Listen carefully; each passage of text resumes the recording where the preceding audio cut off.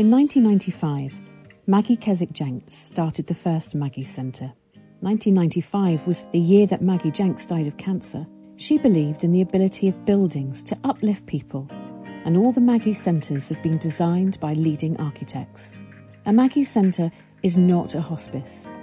It wasn't designed to be a place of death or sadness, but a place that offers programmes of support, uplifting places with professional staff to support people living with or experiencing cancer.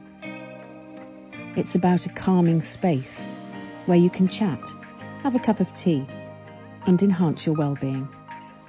In this podcast series, I'm going to tell the story of Maggie's and explore all the aspects of these wonderful centres.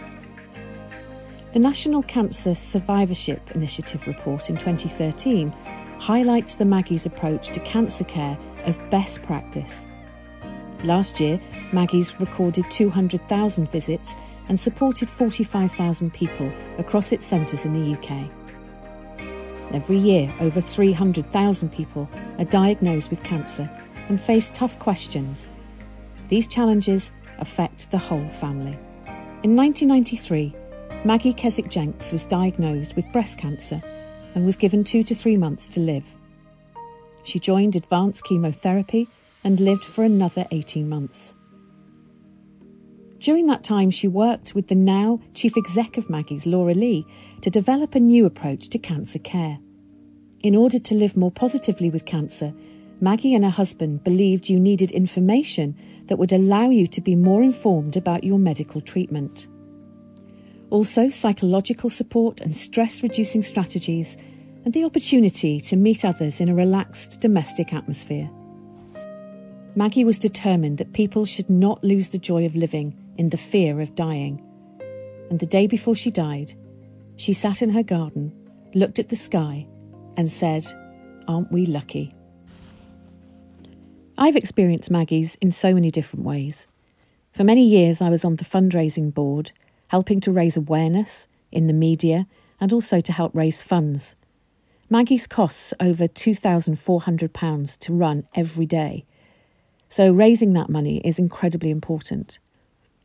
I was instrumental in helping build awareness through the local radio stations and also to help come up with fundraising ideas and help to present those fundraising ideas and engage more people within the charity. And then I had my own personal experience of Maggie's, away from fundraising. June 16th, 2018, my sister died of cancer. I was there in New York with her, holding her hand, and she had a very peaceful end. But the time leading up to that was incredibly stressful and distressing. There was no Maggie's in New York. There was no support system in those 5 weeks I spent there, a place to meet other people and to get advice. And when I returned home, the severity of what I'd been through hit me extremely hard.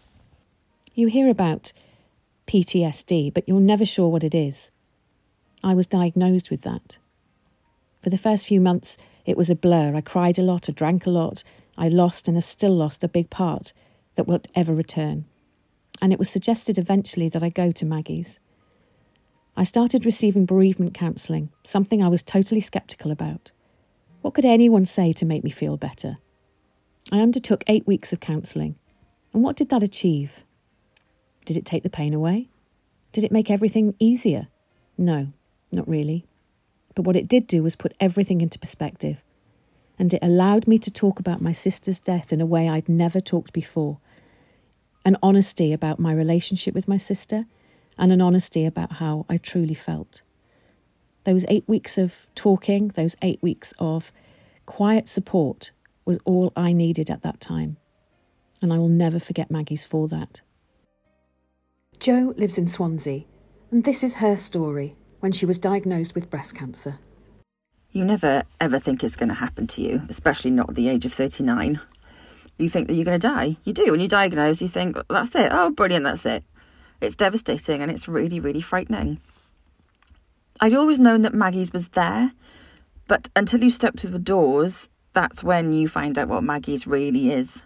It's like walking into your home. It's like walking into a family. You feel so much safer knowing that they've got your back and that they're there for you. We were sent some information through the post from Maggie's about their kitchen table day. I really wanted to be involved and do something for them, so we organised a party. We had wonderful food, entertainment, a brilliant raffle with some wonderful prizes donated by the wider community, and we raised a total of £3,126. I still can't believe that we raised that much money. It was incredible. Knowing that that money has gone to Maggie's and that's going to help people have the same help I had is a never-ending good feeling.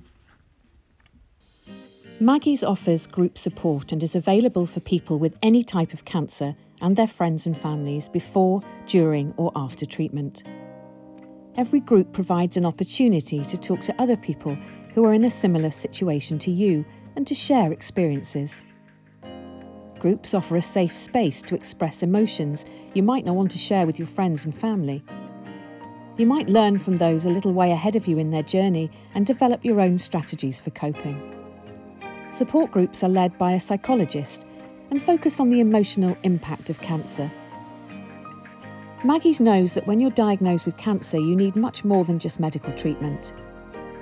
You might need information about how treatment will affect you, emotional support and practical advice, a place to go where you can meet and talk to people who are going through the same things as you. They are there for anyone with cancer and their family and friends, whatever kind and whatever stage they're at. And all Maggie's support is free. There's no appointment or referral needed. There's also no time limit on their support because they're here for as long as they're needed. Maggie's isn't part of the NHS, they're an independent charity, and their centres are beside major cancer hospitals across the UK, and they have excellent relationships with partner hospitals. Many of Maggie's staff are NHS trained, and all their cancer support specialists have expert knowledge about cancer and treatments.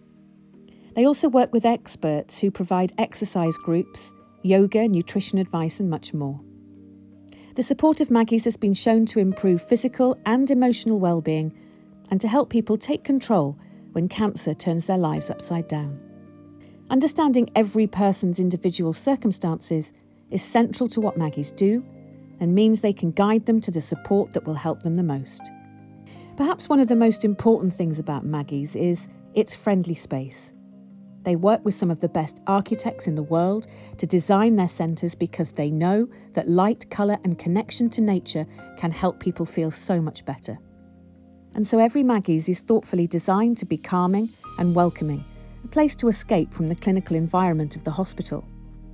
There are no reception desks, no clocks, instead comfy sofas and plenty of time. Maggie's centres have large open spaces for group activities and a kitchen table to chat to other people. And they also make sure there are plenty of peaceful corners for quiet moments and a chance to gather your thoughts. Maggie's Swansea is found in the grounds of Singleton Hospital.